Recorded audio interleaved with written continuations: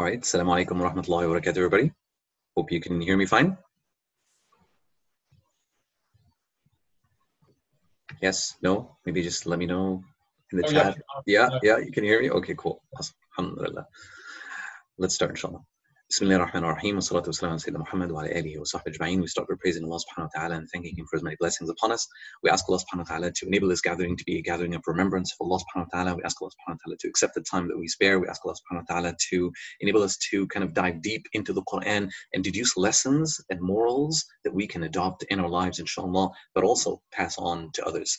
So we are doing a Quran study on Fridays, alhamdulillah. We are kind of diving a little bit deeper into the Quran. We're dissecting the verses. We're not just, kind of taking a superficial meaning. We're going through it in depth and really looking at word for word. Why did Allah subhanahu wa ta'ala choose this word over that word? What does this word mean?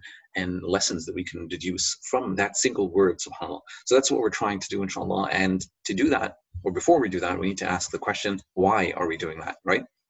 What's the purpose of kind of dissecting the Quran or reflecting on the Quran so deeply?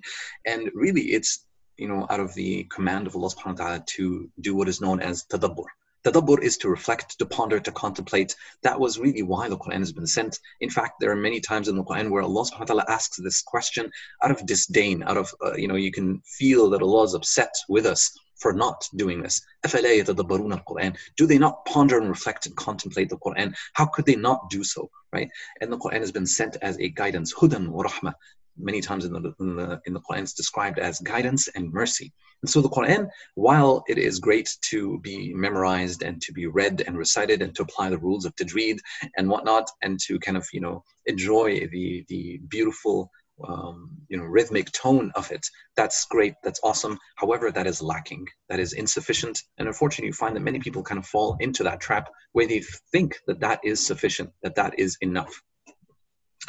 And I just had an interesting thought, and that is, one of the things that the shaitan does is he tries to make us be satisfied with the status quo, right?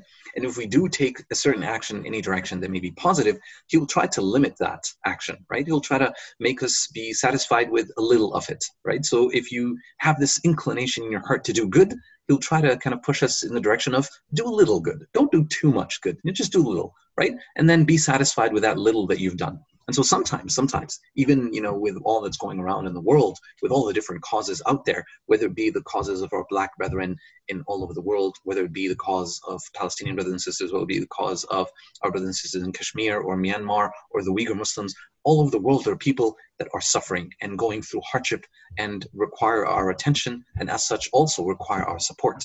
And sometimes the shaitan makes us satisfied with a simple share. Let's share a story, right? Or maybe a small comment on social media, and that's it. And then we're satisfied with that. And while that is a great endeavor, right, to actually be participating in the raising of awareness, it is not sufficient. It is not sufficient. Similarly, a very common question that comes to shuyukh is dua, right? You supplicate to Allah subhanahu wa ta'ala every Ramadan, every night, and the Imam brings us to tears and whatnot, and in the end nothing happens, right? And so the idea here is that shouldn't be our attitude. Our attitude should never be that you're satisfied with the dua. The question should not be, why doesn't Allah subhanahu wa ta'ala alleviate the suffering? The question should be, what did I do to alleviate the suffering? What can I say to Allah subhanahu wa ta'ala on the day of judgment when I'm asked about what I did? And will we be held account? Of course we will be. Will be asked by Allah subhanahu wa ta'ala, what did you do? You witnessed the suffering of your black brethren. You witnessed the suffering of people all over the world, but you did nothing. All you did was dua. That's it. Do you think that dua is sufficient? It is not. It actually needs to be correlated with amal, with action, which I kind of talked about action last time. And speaking of which, there are the previous sessions, alhamdulillah, of the tafsir of Surah Al-Kahf and the deep dive that we're going through is actually recorded, has been shared, alhamdulillah, and it's available, and you can actually look for it. It's on a podcast, Faith Ottawa podcast, and the 4 sessions are there, alhamdulillah, already, and this is our 5th session of Surah Al-Kahf. And it's actually been a while. The 4th session that we had was in April, and now we are already in June. We kind of took a break in Ramadan where we covered other chapters, and I think those chapters will also be shared on the same podcast, inshallah. So if you kind of search for the Faith Ottawa podcast, you'll find it on Apple iTunes, on Google Podcast, and I believe also Spotify, inshallah. Now, the other question that we kind of asked is, why Surah Al-Kahf? why specifically Surah Al-Kahf? And the Quran itself is all of it, each and every verse of it, of the 6,000 or so verses, they are gems in and of themselves, and we can spend hours and hours spending time reflecting on these verses. But Surah Al-Kahf has a special place in our hearts as believers, and also even with the Prophet, where he actually has a specific hadith where he elevates Surah Al-Kahf into a higher status. And he says, alayhi that whoever recites Surah Al-Kahf on a Friday, it would light up, right, their lives between the two Fridays, right? So the hadith goes, إِنَّ مَنْ قَرَأَ سُورَةَ الْكَهْفِ يَوْمَ الْجُمْعَةِ أَضَاءَ لَهُ مِنَ النُّورِ بَيْنَ الْجُمْعَتَيْنِ. That this surah, this chapter, will light up their lives between the two Fridays. And that's a very interesting hadith to encourage us to give this special status to Surah Al-Kahf and deduce lessons from it and reflect upon it. So this is one of the reasons why we are reflecting on Surah Al-Kahf, this chapter, the chapter of the cave. Next, I want to kind of give you a quick recap of our sources. What sources are we using? And the reason why we mention these sources is so that, we can refer back to them. You can, if you want to kind of go a little deeper, if you want to read more about it, I'm kind of trying to summarize these different sources for us as we go through the discussion. But at any point in time, if you want to go and refer to them, you can, do that, inshallah. And so what are the sources? Well, we have, first off, the Quran.com app. So there are many Quran apps on our phones, but I like this app because it kind of has the different translations, and you can put them side by side and kind of compare them to each other. And so Quran.com, Quran.com, that app is what I use. And in it, I use, the different translations that are in English of Yusuf Ali, Mamadou Pickthall, one translation by Sheikh Mustafa Khattab called The Clear Quran. There's another one by a professor in the UK called, his name is Abdul Halim. That translation as well is a very good translation recommended by many scholars. And so there are many other translations as well, and we kind of compare them and look at them and see what are the different translations that they've used. And these translations, mind you, are human endeavors, right? They're human endeavors. They're not the Quran itself. The Quran itself is in its original form as it has been revealed to the Prophet. The translations are simply human endeavors to understand the Quran, right? Just like the books of tafsir and explanation of the Quran, these books are also human endeavors. And so, like any human endeavor, it will have mistakes and maybe have, focus on something that perhaps didn't need too much focusing, and maybe neglect something that needed more focusing. So what we're trying to do is kind of combine all of these different sources of explanation of the Quran and reflect on all of them, right? And touch upon them. And speaking of which, this is not, the first time this kind of endeavor has been done. There's actually a very beautiful book. This is one of our sources called Safwat al-Tafsir, the elite of the books of explanation of the Quran, written by Sheikh Muhammad Ali Salbuni, a Syrian scholar.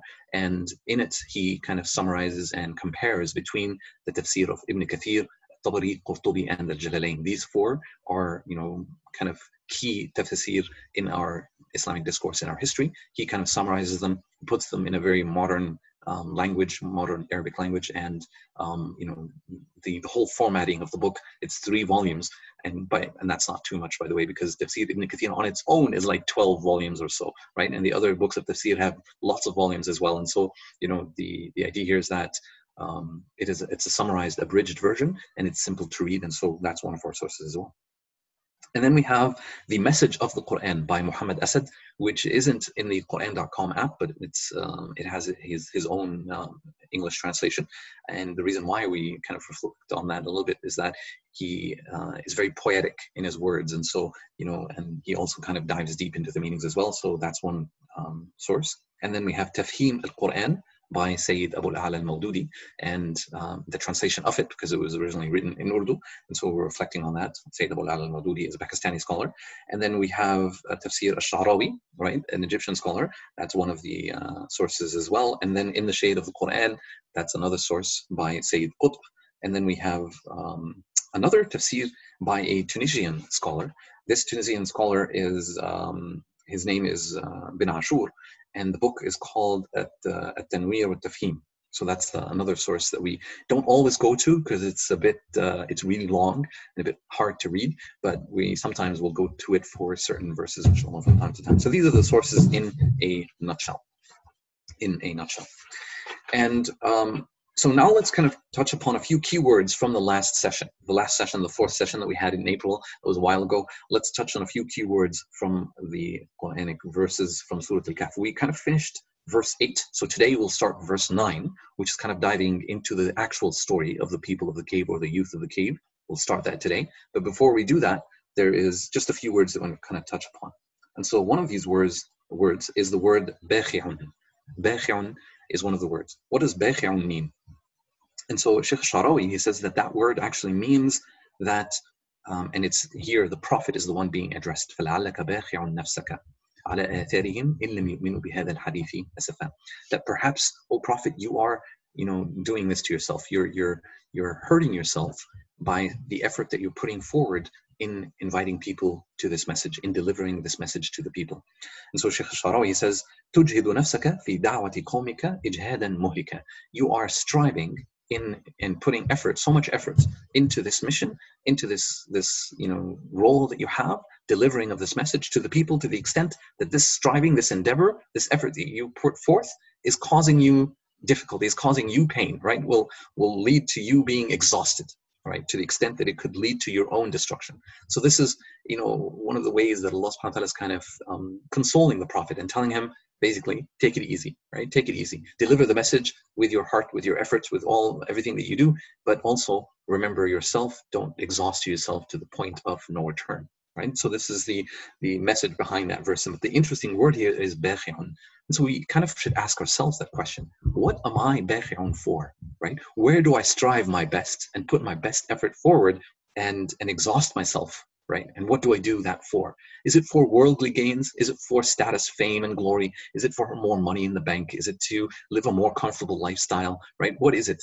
Right? Is it to attain a certain relationship? Is that what I strive for? Or do I strive to please Allah subhanahu wa ta'ala? Right? Where do I exhaust my energy? After all, each and every one of us has a certain capacity of energy that they have. And the question is, where do I put that energy? Where do I put most of it? Where do I put parts of it? Where in which direction? Is it in the direction that is pleasing to Allah subhanahu wa ta'ala, or in the direction that is pleasing to others, or pleasing to society, or pleasing to myself? Right? So that's one of the questions that we could perhaps ask ourselves. And then the phrase "in lam yu'minu," if they do not believe, right? That he alayhi salatu is putting so much effort, and he is upset that they are not believing. So why did Allah subhanahu wa ta'ala say "in lam yu'minu" instead of saying "in kafaru," right? That when they disbelieve, he used the words that they believe. Why? Because it kind of highlights for us that here, this is the goal. The goal is that people believe. The goal is that faith and belief be ingrained in the hearts of people. The goal isn't that you simply deliver. And sometimes we fall into that trap. We think that our goal is to deliver. Right? If you want to advise somebody or give somebody any kind of advice, I want to just give the advice, right? I've done my part. The rest is on you, right? Kind of thing. But that should not be the goal. The goal is that the advice reaches the heart of the person on the receiving end, right? That should be the goal. And so that will change things a little bit. How will it change things? It'll kind of make you mindful of what is the best way to deliver that advice. What's the best way to deliver that speech or that content to the person, right? You're not just, kind of venting off the content and, throwing stuff out, but actually you're doing it in a way that you want it to reach the heart on the receiving end. And so here, this is, one comment on that. Why did Allah subhanahu wa ta'ala say in lam yu'minu, that they don't believe, that, that belief here is the goal that we want it to reach. It's the desired outcome. And then there is the word بهذا الحديث أسفا. بهذا الحديث. Al-hadithi is the word used to describe that message, right? He could have said, Allah subhanahu wa ta'ala could have said بهذه الرسالة, right? This message, right? بهذا القرآن, this Quran. But why al-hadith? Why the word hadith, which means words, really, speech? And perhaps it is some, tafsir, we reflected on this a little bit longer last time. This is just a quick recap. It's perhaps so that it highlights that in the end, all you can do is preach. All you can do is invite. All you can do is use your words to the best capacity to deliver this message. In the end, the decision is still theirs, right? It's still their decision. And this kind of reminds us of a powerful verse in the Quran, and the meaning is repeated in many different verses, where Allah reminds the Prophet that his duty, his role is the delivering of the message, right? And so, وَمَا عَلَى الرَّسُولِ إِلَّا الْبَلَاغُ الْمُبِينُ, that it's not required of the Prophet except to deliver the message. That's his role. His role is to deliver the message, but not just deliver the message, but also there's this adjective, mubin, meaning clear.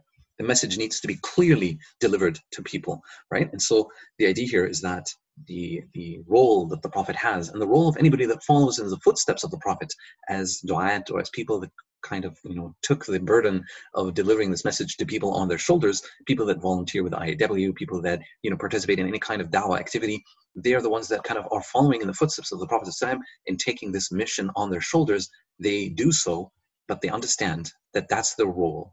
They will not convert people by force. Nobody can be forced into conversion, right? La ikraha fi din. There's no compulsion in this deen. In fact, we are just, we can only do our best, but then leave the rest in the hands of Allah subhanahu wa ta'ala. And so in numerous verses, this is kind of mentioned, and the Prophet is reminded of this, right? In another verse, for example, Allah subhanahu wa ta'ala says in Surah Al-Ra'd, فَإِنَّمَا عَلَيْكَ الْبَلَاغُ وَعَلَيْنَا الْحِسَابُ. That your role is to deliver this mission, this message, all this knowledge to the people, but then upon us, upon Allah subhanahu wa ta'ala, is al-hisab. Judgment is in Allah's hands. So we don't judge, right? So this is a very powerful aspect too, that we're not given the role of judging people. We're given the role of delivering the message to people. Judgment is in the hands of Allah subhanahu wa ta'ala alone. And then you have فَذَكِّرْ إِنَّمَا أَنْتَ مُذَكِّرْ لَسْتَ عَلَيْهِمْ بِمُسَيْطِرٍ. In Surah Al-Ghashiyah, Allah subhanahu wa ta'ala tells to Muhammad, he tells him that, remind people, for you are a person that reminds. You are not a controller of people. You can't control people. You're not the person that's in charge of people. You're simply given the role and the responsibility to deliver the message to the people. And so that's perhaps why the word hadith is used, that in the end, it is speech that you deliver to the people, and they may turn away from it if they so choose. And then in the end, Allah subhanahu wa ta'ala is the judge. And then we touched on the word لِنَبْلُوَهُمْ. لِنَبْلُوَهُمْ is to test them, right? And so why am I reflecting on this word? Because it's a powerful word that kind of highlights the whole idea of tests and tribulations and trials and challenges that we face in life. And life is just that. It is not a bed of roses. It is a place of tribulation. It is a place where we are tested, constantly tested. And it's, dar ibtila, as scholars would say. It is a place or an abode of tests. And where are we not going to be facing tests? Where are things going to be easy? That's in Al-Jannah, inshallah, right? Life is not a bed of roses. Life is full of hardships and tribulations. And as such, we are going to be constantly tested. Tested with what? Well, tested with different types of tests. And in the Quran, we're told about this in Surah Al-Baqarah, in a powerful verse that actually makes this promise. And in fact, here, even in this phrasing, it also makes that promise. لَنَبْلُوَهُمْ. Right, لِنَبْلُوهُمْ. The reason why that all this creation was created for us is so that we will be tested.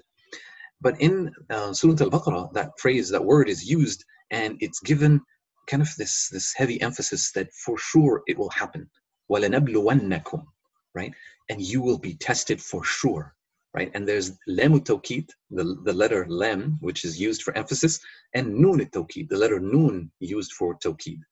For sure you will be tested. And in fact, it's a double emphasis. For sure you'll be tested. Each and every one of us will be tested. بِشَيْءٍ مِنَ الْخَوْفِ وَالْجُوعِ وَنَقْصٍ مِنَ الْأَمْوَالِ وَالْأَنفُسِ وَالثَّمَرَاتِ وَبَشِّرِ الصَّابِرِينَ. That we will for sure be tested with fear and hunger and loss of wealth and loss of lives and loss of fruit. But then give the glad tidings, the good news, to those that are patient, We recognize from this verse in Surah Al-Baqarah that we actually will be tested in life. And the response is what we're going to be held to account for.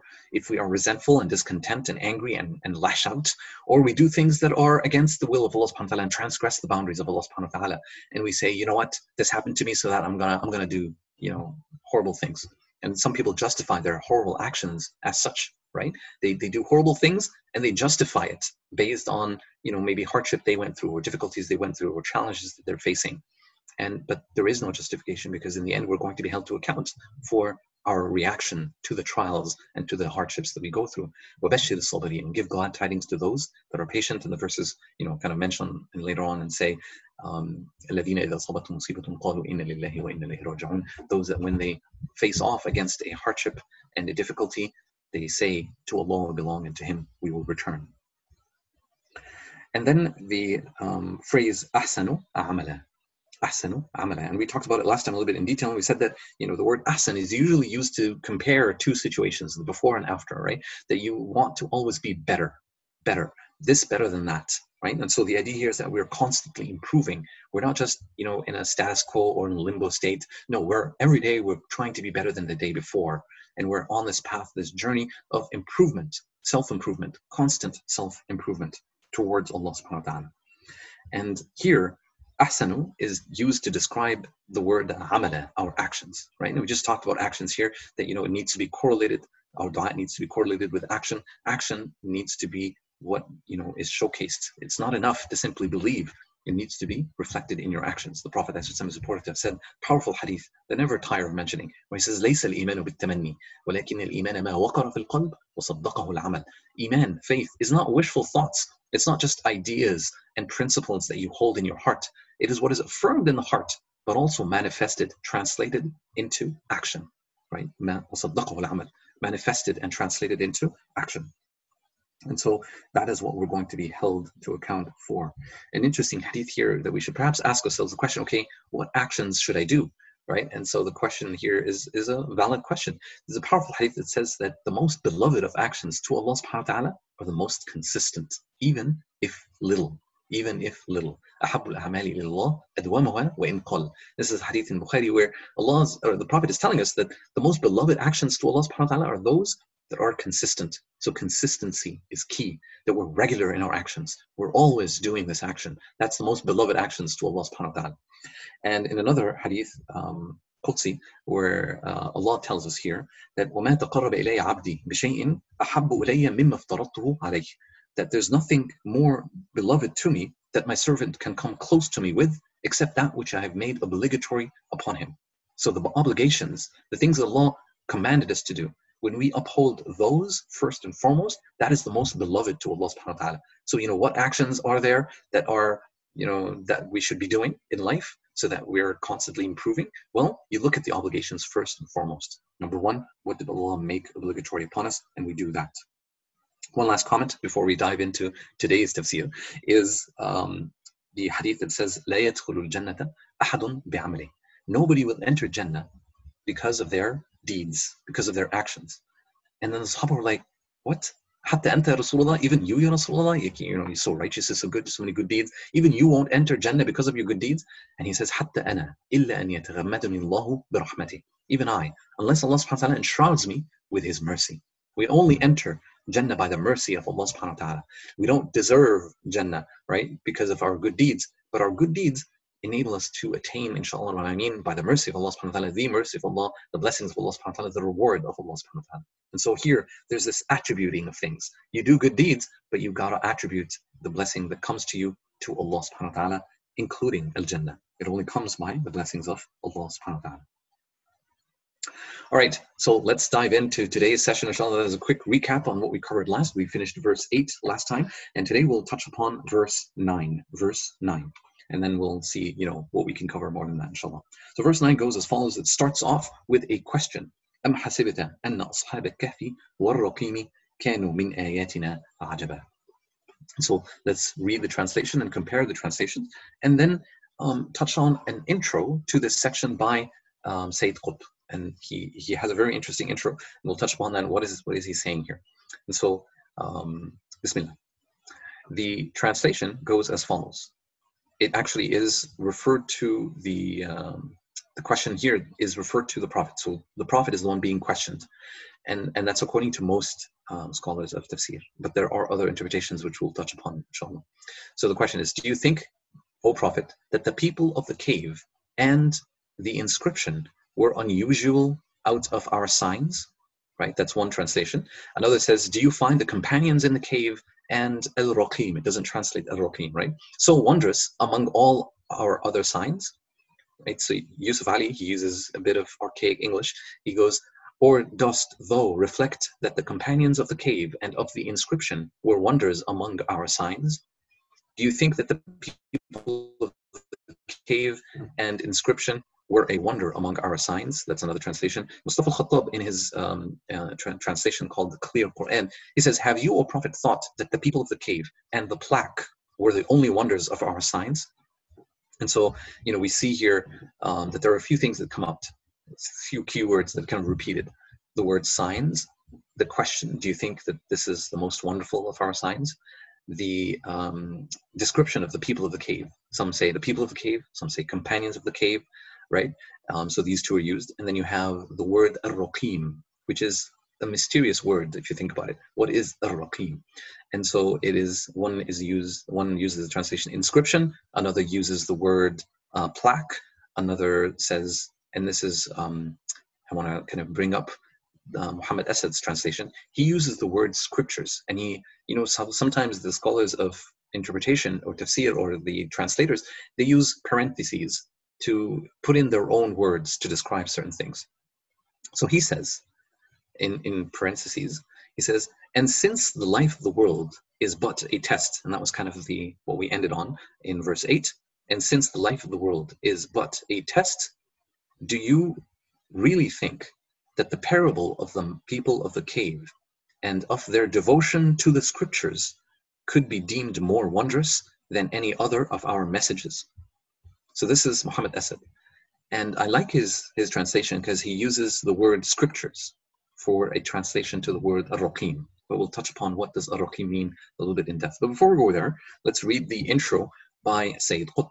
Sayyid Qutb in Dhilal al-Quran, he introduces this segment, right? Because now it's kind of a new, we've moved now. We've kind of covered the preface of the surah. The first 8 verses is kind of like this intro. And now we're diving into, if you like, the first story, really, in this surah.